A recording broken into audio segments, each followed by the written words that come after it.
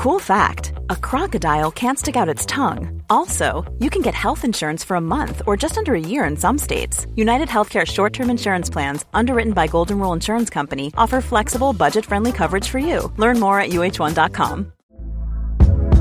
Hey there, it's Michelle Norris. I'm host of a podcast called Your Mama's Kitchen. When I travel, I'm usually looking for a way to find a taste of home when I'm not at home. And one of the things I love to do when I am at home is entertain. And Airbnb allows me to do that. When I was in California recently, I rented a house that had a great kitchen. And when we were sitting around the table, we were all thinking, we're in someone else's house. Someone could be in all of our homes as well. If you have a home, but you're not always at home, you have an Airbnb. Your home might be worth more than you think. Find out how much at airbnb.com/host.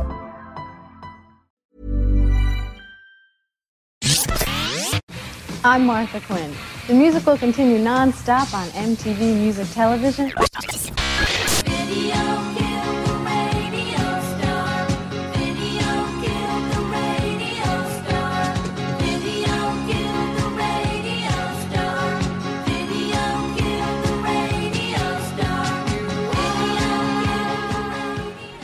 Welcome to the Billboard Chart Beat Podcast. It's a great honor this morning here on the Billboard Chart Beat Podcast to be speaking with original MTV VJ, actress, so much more. You know her, Martha Quinn. Martha, welcome to the Billboard Chart Beat Podcast.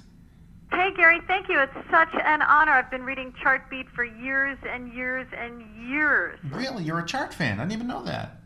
Oh, yes. Who was the guy who did it originally a long, long time ago? Paul somebody? Paul Grine. He was actually the first guest on the podcast a few weeks ago here.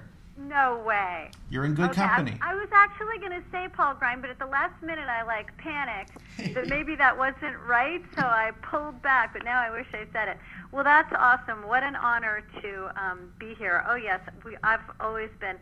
I started out, my love of radio really started back in the 70s listening to Casey Kasem. Right. So I was always into, I was almost like I think there's a whole bunch of us that are sort of music statisticians. Like if we were at the football game, we would have the pocket protectors and the pencils. Like we're not in the band, but we're total statisticians, and we love to see how it all plays out. We say chart geeks. I think statistician sounds much better. But of course you're knowledgeable, Martha. Everyone knows you know everything about music, so of course you would know about the charts. Well, it's really great to be talking to you. Well, absolutely. Thank you so much for coming on.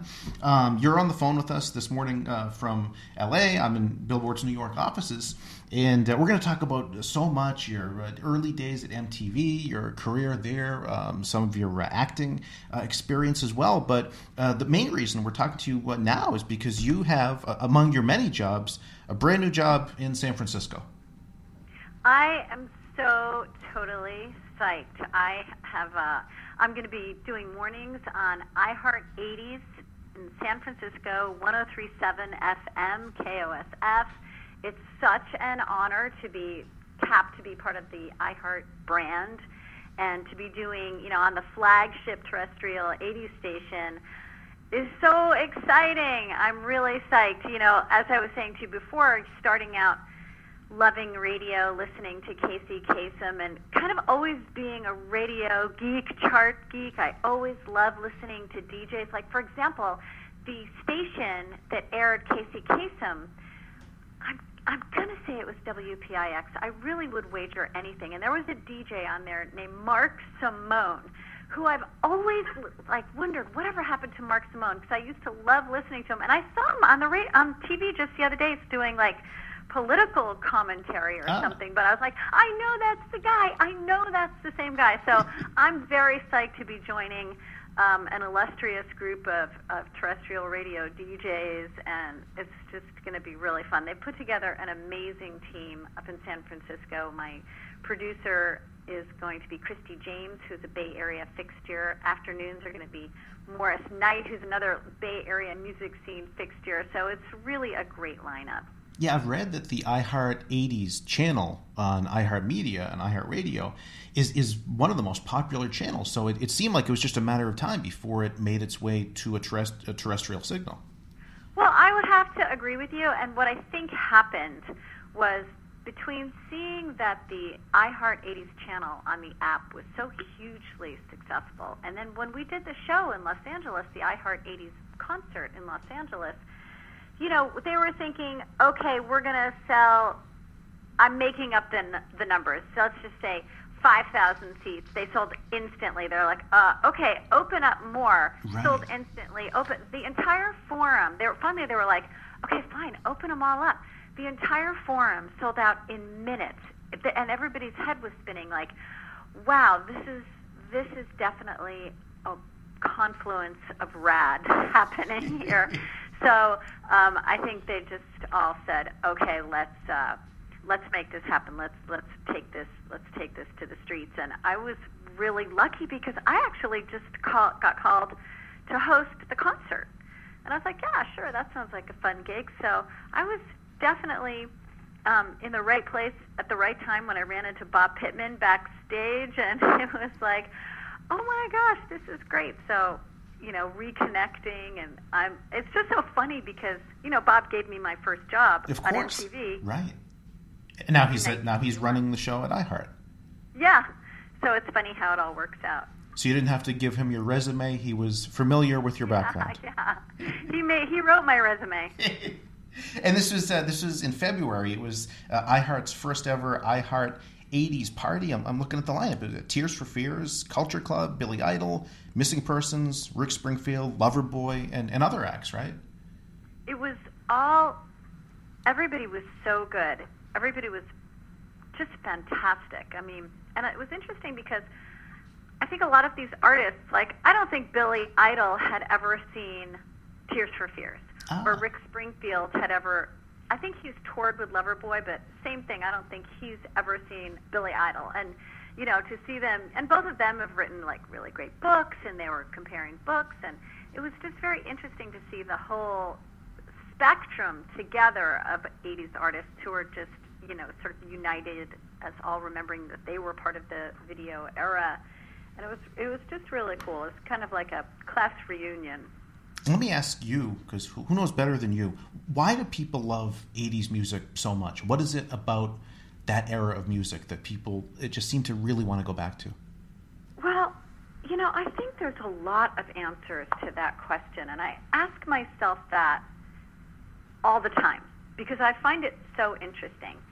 And for one thing, I think that it's feel-good music. Like, I have to tell you, I knew that concert, I was not worried in any way. I knew that concert was going to be an amazing time because I've never had an 80s event.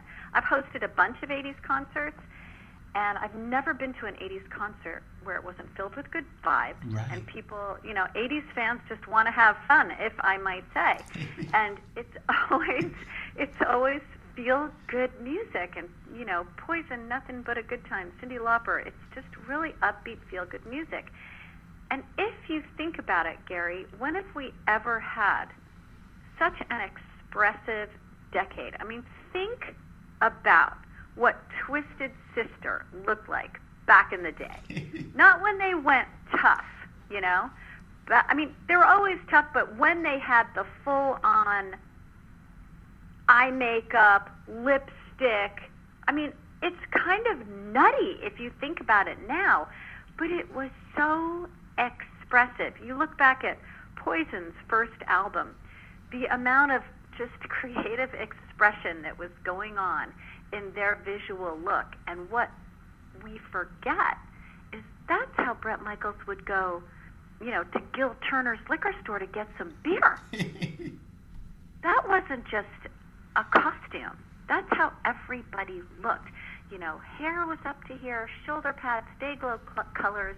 It was such an expressive era. Think about what Cyndi Lauper, wardrobe-wise, right, she was wearing. Madonna, wardrobe-wise. It was just a very colorful artistic expression. I feel now, but maybe this is because I'm a mom and I'm in a different generation, I feel now like creative expression is more about wearing less and less, especially for females.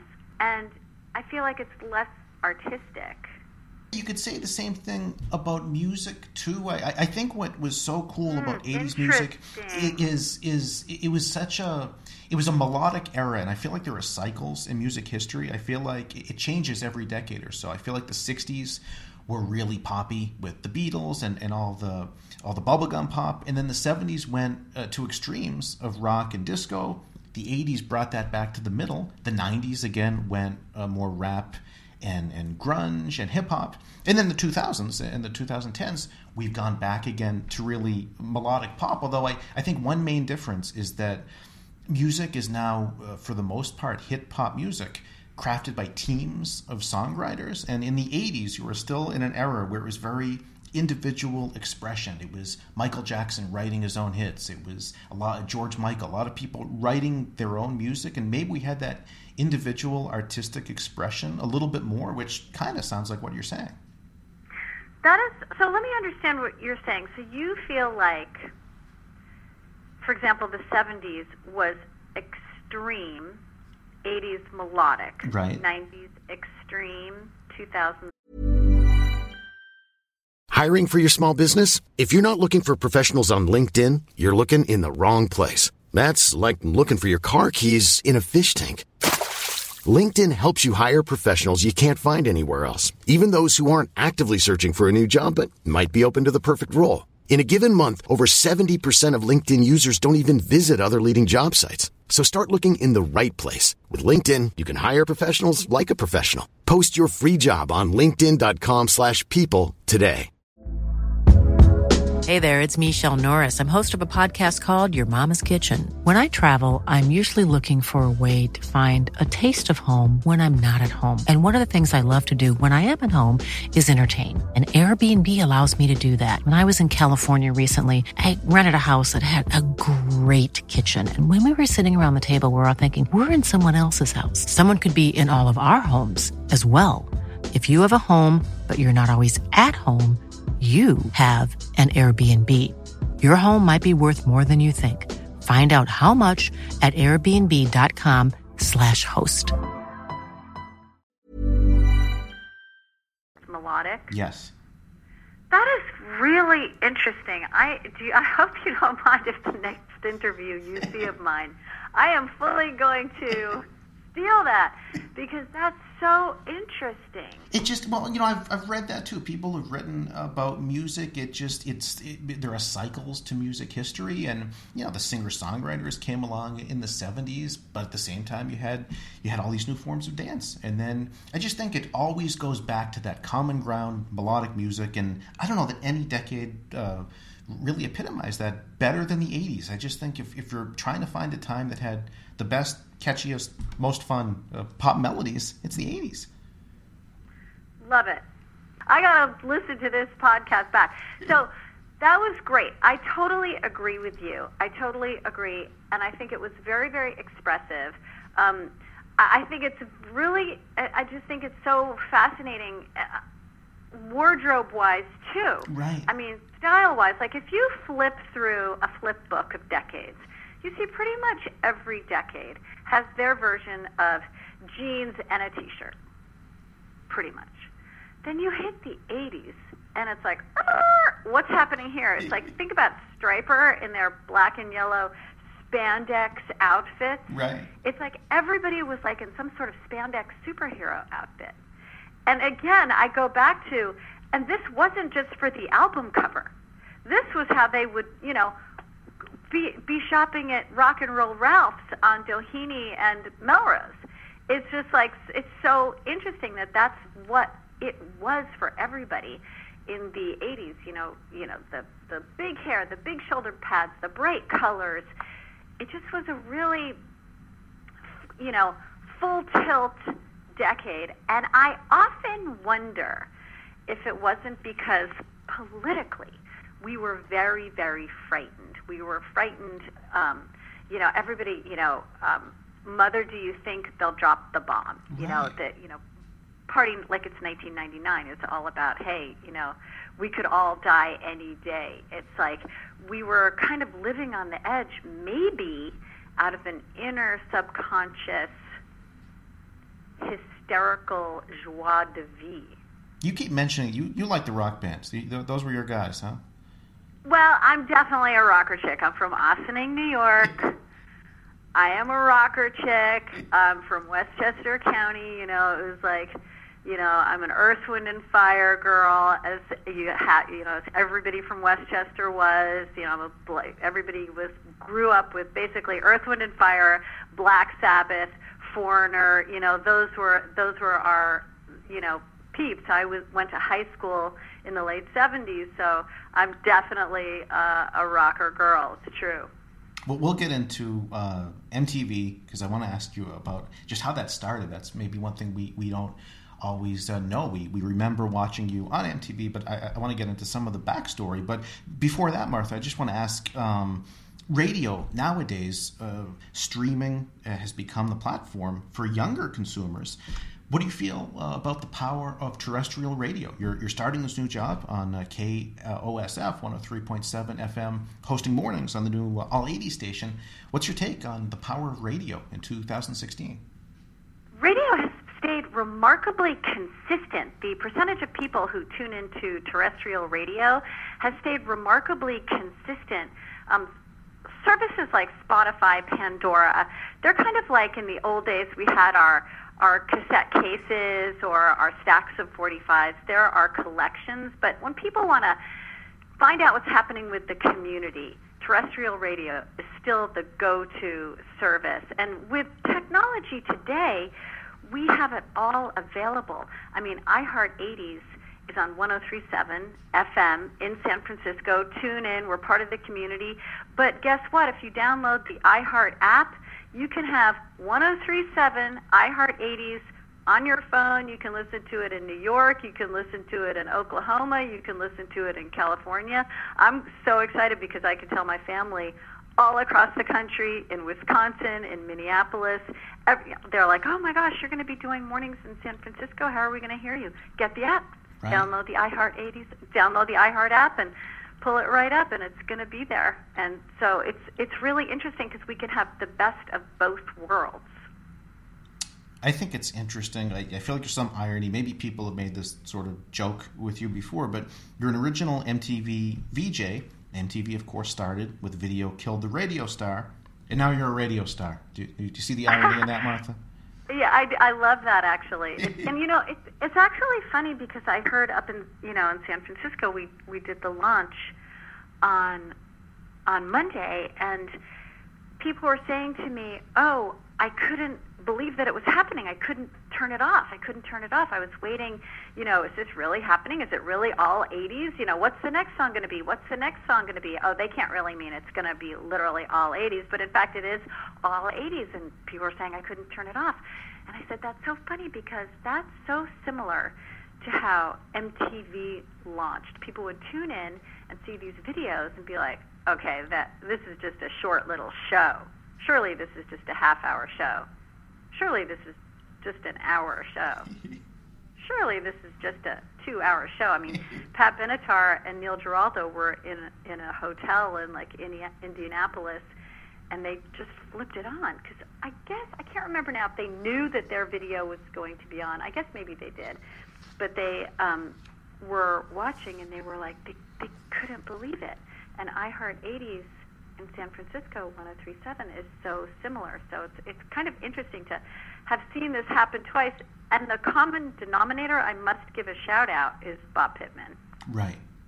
So he started MTV back in 1981. I wanted to ask how you got the gig. I've read a little bit. You were interning at WNBC. Was that when Howard Stern was there, or was he? Did you guys miss each other? I was there just before Howard, okay, and just after Bob Pittman. I was there during the Kevin Metheny era. I was an intern at WNBC my senior year of college, and do you know who Bert Stein is? He used to work for A&M Records. He might have gone over to Gold Mountain. I've lost track of him, but for years and years and years I followed him because he happened to be in from California up in the WNBC offices, and this was back in the day when, you'd go up to the radio station and say, hey, you guys got to play this record, or you guys got to play that record. We've got a new Police record. No, it'll work for you. It'll work for you. And he was visiting with Buzz Brindle, the the assistant program director, and Roz Frank, the music director, and Kevin Metheny.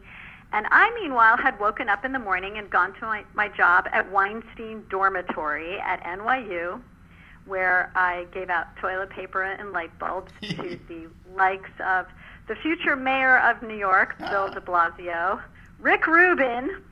We're all Weinstein residents, and Tim Summer, music writer in New York. So I was going home, and there was a lot of traffic, and I thought, I'll just whip up to my old peeps at WNBC and hang around until traffic dies down. And I walk in, and Bert Stein's there, and Buzz is there, and Roz is there, and Bert Stein said, hey, what's Bob Pittman doing? And Buzz Brindle said, he's starting this new thing. It's this music cable thing. And he looks at me and he says, Martha, that's what you should do. You should be a VJ on MTV. Buzz Brindle said that. And I was like, what's that? And he said, it's like being on the radio, but on TV. Now, at that time, videos were not a factor. Radio on TV, what that said was WKRP in Cincinnati. That was what was on everybody's mind. So I said, what do I do during the records? And he said, I'm thinking, okay, they're filming me sitting at a turntable. The record starts. Then what? And he goes, no, it's videos. And I said, I don't know. You know who would be so much better? Evan Davies, who's now on WFMU. And he says, no, you should do it. He calls Bob Pittman, and he says, this girl, she used to be our intern. Pittman says, send her down. It's the last day of auditions. Now, I'm in the outfit that I wore to give out toilet paper to Bill de Blasio and Rick Rubin. And Buzz says, get in the cab, go down there. So I did. I took a cab. I went down there. And I was pretty familiar with auditions. I got myself through college doing television commercials. Oh, okay, right. So it's not like I was unfamiliar with the idea of putting on a little lipstick for an audition, but I had no auditions booked that day. So I walked in, no makeup, just kind of walked in. They were like, "What? Who are you?" And I'm like, "I don't know. Bob Pittman said for me to come down here. I'm Martha Quinn. What is this?" And so I went in and auditioned, and it's so good that I didn't know a thing about it. I had no idea what this was, because I probably would have been really nervous. Right, you were able just to be yourself.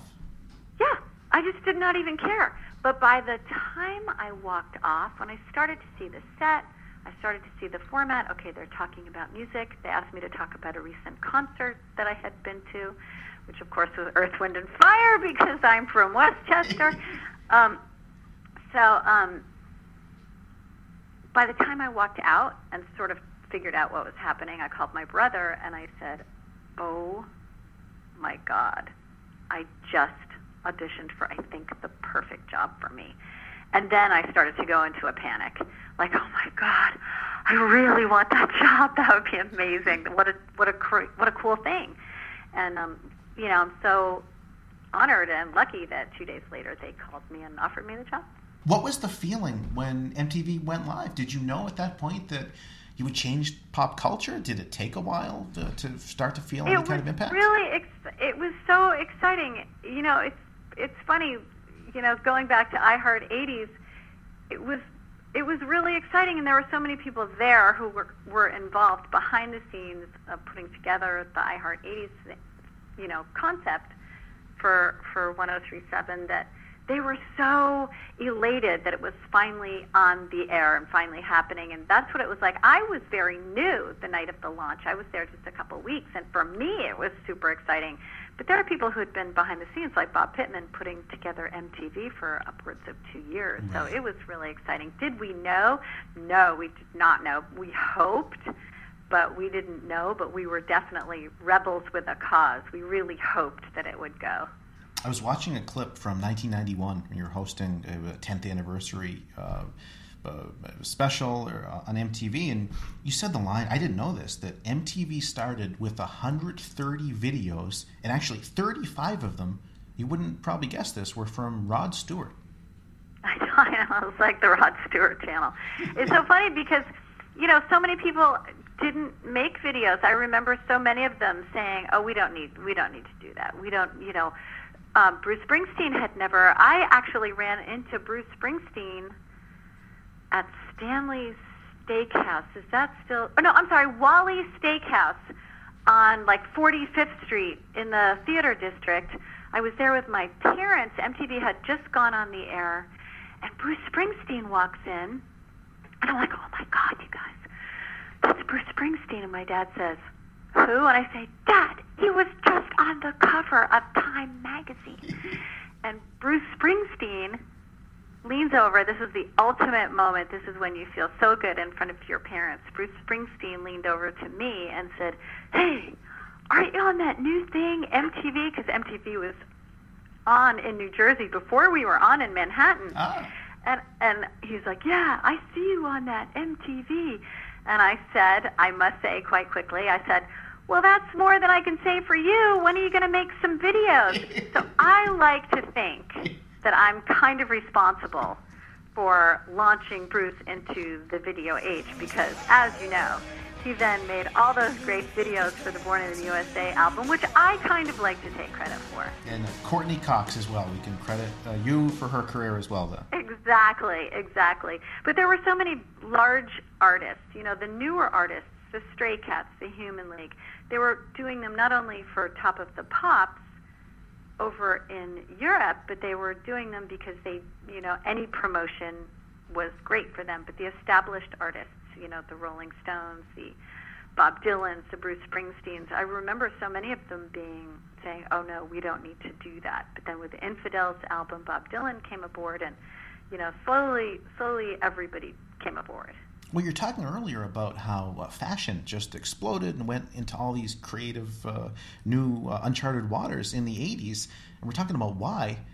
Maybe you're too humble to say so, Martha, but that became the video era. So suddenly the visual element was so much a bigger part of music and pop culture. So maybe that's what we should be saying is the reason that we all had so much fun with looks in the 80s, because we were watching on video for the first time.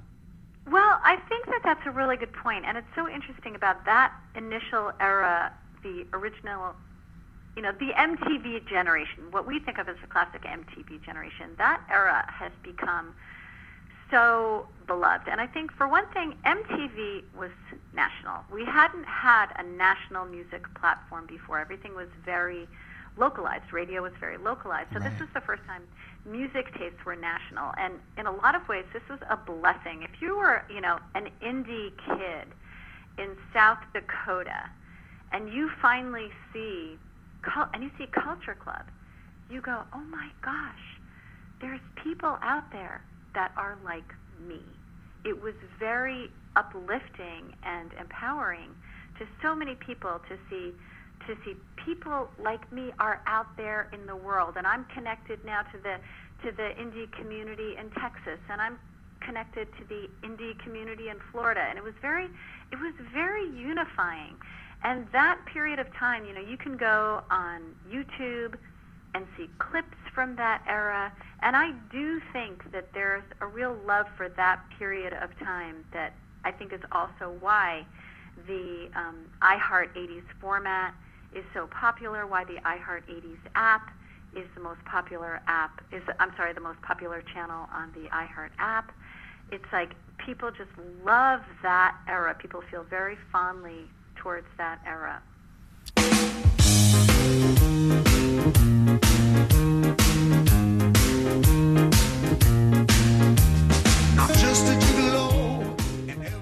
Do you have any favorite, you must have so many memories of artists who came in, David Bowie, Prince, Michael Jackson, any absolute icons, interviews you remember doing that really stand out? Well, probably, there's so many great interviews. David Lee Roth was absolutely one of my favorites. When I first interviewed David Lee Roth, I thought, I'm gonna be the one to break him. I'm going to not break him in a bad way, but I'm gonna be like, I'm gonna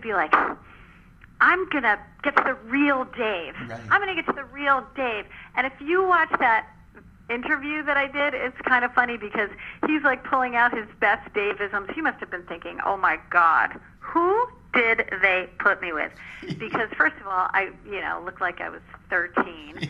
And second of all, he's like, bada bing, bada boom, bada bing, bada boom. And you cut to me and I'm just sitting there like kind of stone-faced. And it's like, I was like, no, I'm not going to let him do his, bling on me. But little did I realize, because when you're young, you don't realize that it's okay to let Dave be Dave. And that's the best part about him is his fast-talking witticisms. But I didn't catch that yet at that time.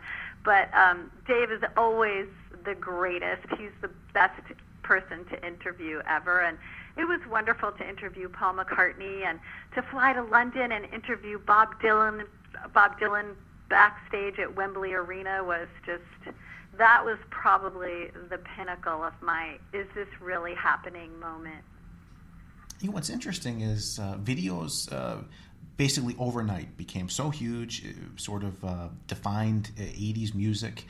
And then as MTV starts to pull back on videos, continuing so through the 90s to the point where they just really weren't even, the M in MTV became the joke at that point. Videos weren't on the same level of prominence, but then YouTube comes along in the mid-2000s. Suddenly videos are back, maybe bigger than ever. It's kind of interesting to see that MTV rode that wave at the beginning. Videos really didn't have that same level, and now they're back at that level. How do you feel about the importance of music videos today in terms of artist and hit development? Well, people always say to me, "Oh, I wish we had the old MTV back." I'll answer your question in two parts. People ask, "Oh, we wish we had the old MTV back," and I always say, even if MTV was exactly the same, 24/7 videos, VJs, that's it. No reality shows, just 24/7 videos.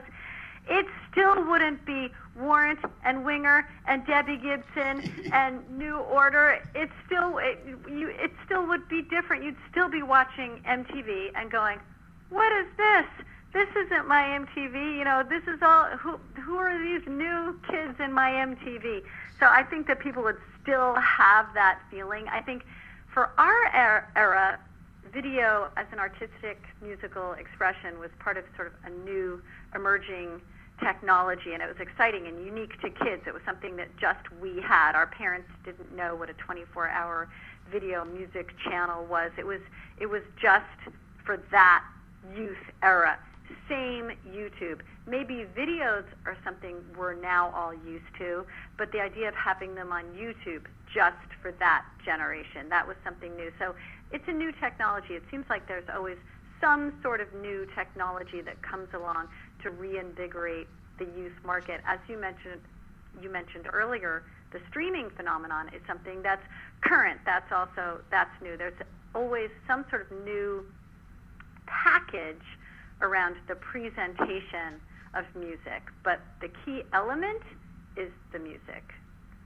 And you talk about the internet. You kind of were the internet before the internet existed, because MTV was your source for videos and music and news.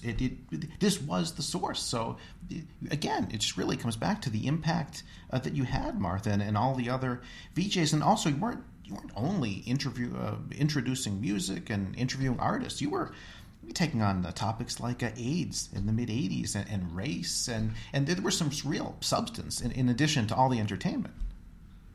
Yeah, I mean, MTV was definitely, you're so right, MTV was like the internet of the 80s. We were the source for all kinds of news and pop culture awareness and youth awareness. The whole Rock the Vote sort of socio-political consciousness or awareness came about towards, mid to later 80s. We started out purely music-driven.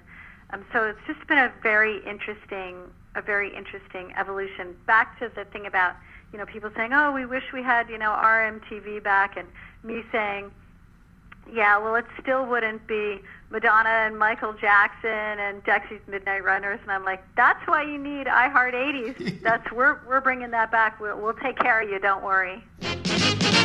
Here's the story of a lovely lady who was bringing up 3 very lovely girls. I got to ask you one more thing, Martha, but before we go, and I'm going to guess this is a part of your career that people may not ask about, but I always remember it. Early 1990s, for a brief time, you were a Brady. You were a part of the Brady Bunch. I am a Brady. I don't even say were. I'm part of the family. Florence is my mother-in-law. I can't tell you how many people would literally see my husband, my actual husband, and I on the street and look at me kind of confused, and look at my husband and look at me and look at my husband and look at me and say, that's not Bobby Brady. And I'm like, okay, y'all know that's not a documentary, right? that's pretend. But that was like, oh my God, that was the best thing ever. I had such a good time being on the Bradys. I mean, marrying Bobby Brady, come on. How does it get? And I was also on Star Search. So I have to say I was part of 3 very big American institutions. Right. MTV, the Bradys, Star Search. Yeah, for people who don't remember or are too young and are even wondering what we're talking about, in 1990, the Brady Bunch came back as a series, an hour-long sort of a dramedy on CBS after they'd had a big Christmas movie that had done really well. So it became a new show again called The Bradys. And yeah, you were Mrs. Bobby Brady. So it was fun. Was it weird coming into such an established cast like that, totally. Or they made you feel welcome? Yeah, it was, and I kept calling Chris Knight Peter, and I felt so bad. It's like, oh my God, I know you're the Peter. I'm so sorry, because you can't help it. You just look at them and you just see Bobby, Peter, Greg, Marcia. It was great. It was a great experience because they were all so nice. They were all really welcoming and also really excited to have a new chance at TV. I mean, Mike Lookenland, a.k.a. Bobby, he works in the TV industry in Salt Lake City. He's a cameraman, so he was like, he had just been doing that, and all of a sudden they were like, hey, we're going to, put the band back together, and he was like, cool, so I'll come back to Hollywood for a little bit. So it was really fun. It was fantastic. Thank you for asking about that. And here's how much I know about that show. I remember that Cindy played a radio DJ at that point. So my God, you're right. Did you give her pointers on how to be a DJ or VJ? Now that you mention it, I think that she and Ken Ober did a morning show on KLSX for a while. Yeah. So she became an actual DJ, too, for a while. No, I don't think I was ever on the set during those radio pieces. I don't remember, but I do remember she was a DJ. That was great. You weren't yelling, cut, do it this way, this is how you're supposed to intro a record? Yeah, no, I think I was starting a catering business with Greg's wife. Yeah. Not in real life, on the show. Not in real life. But, yeah, so that's pretty cool. Well, that's great. What a pleasure to speak with you here on the podcast this morning, Martha. As you embark on this new adventure, which everyone still loves you for giving us 80s music, and all these years later, that's what you're doing again here on iHeart 80s on the iHeart app, and in San Francisco, if you're listening on FM, it's 103.7 FM. Just launched June 6th. Is mornings going to be an issue for you, Martha? Getting up early to do 6 to 10 a.m.? I've been getting up early in the morning to make my kids breakfast. I'm always up early, so I think it'll be fine. And I've got a fantastic producer, Christy James. I mentioned her earlier, but I just wanted to give her another shout out. She's so awesome, and it's been a great team, and I'm really, really excited, and I just feel so lucky. And thank you for taking the time to talk to me about it. Martha Quinn, thank you so much for coming on the Billboard Chart Beat podcast. Thank you, guys. Look at that, look at that.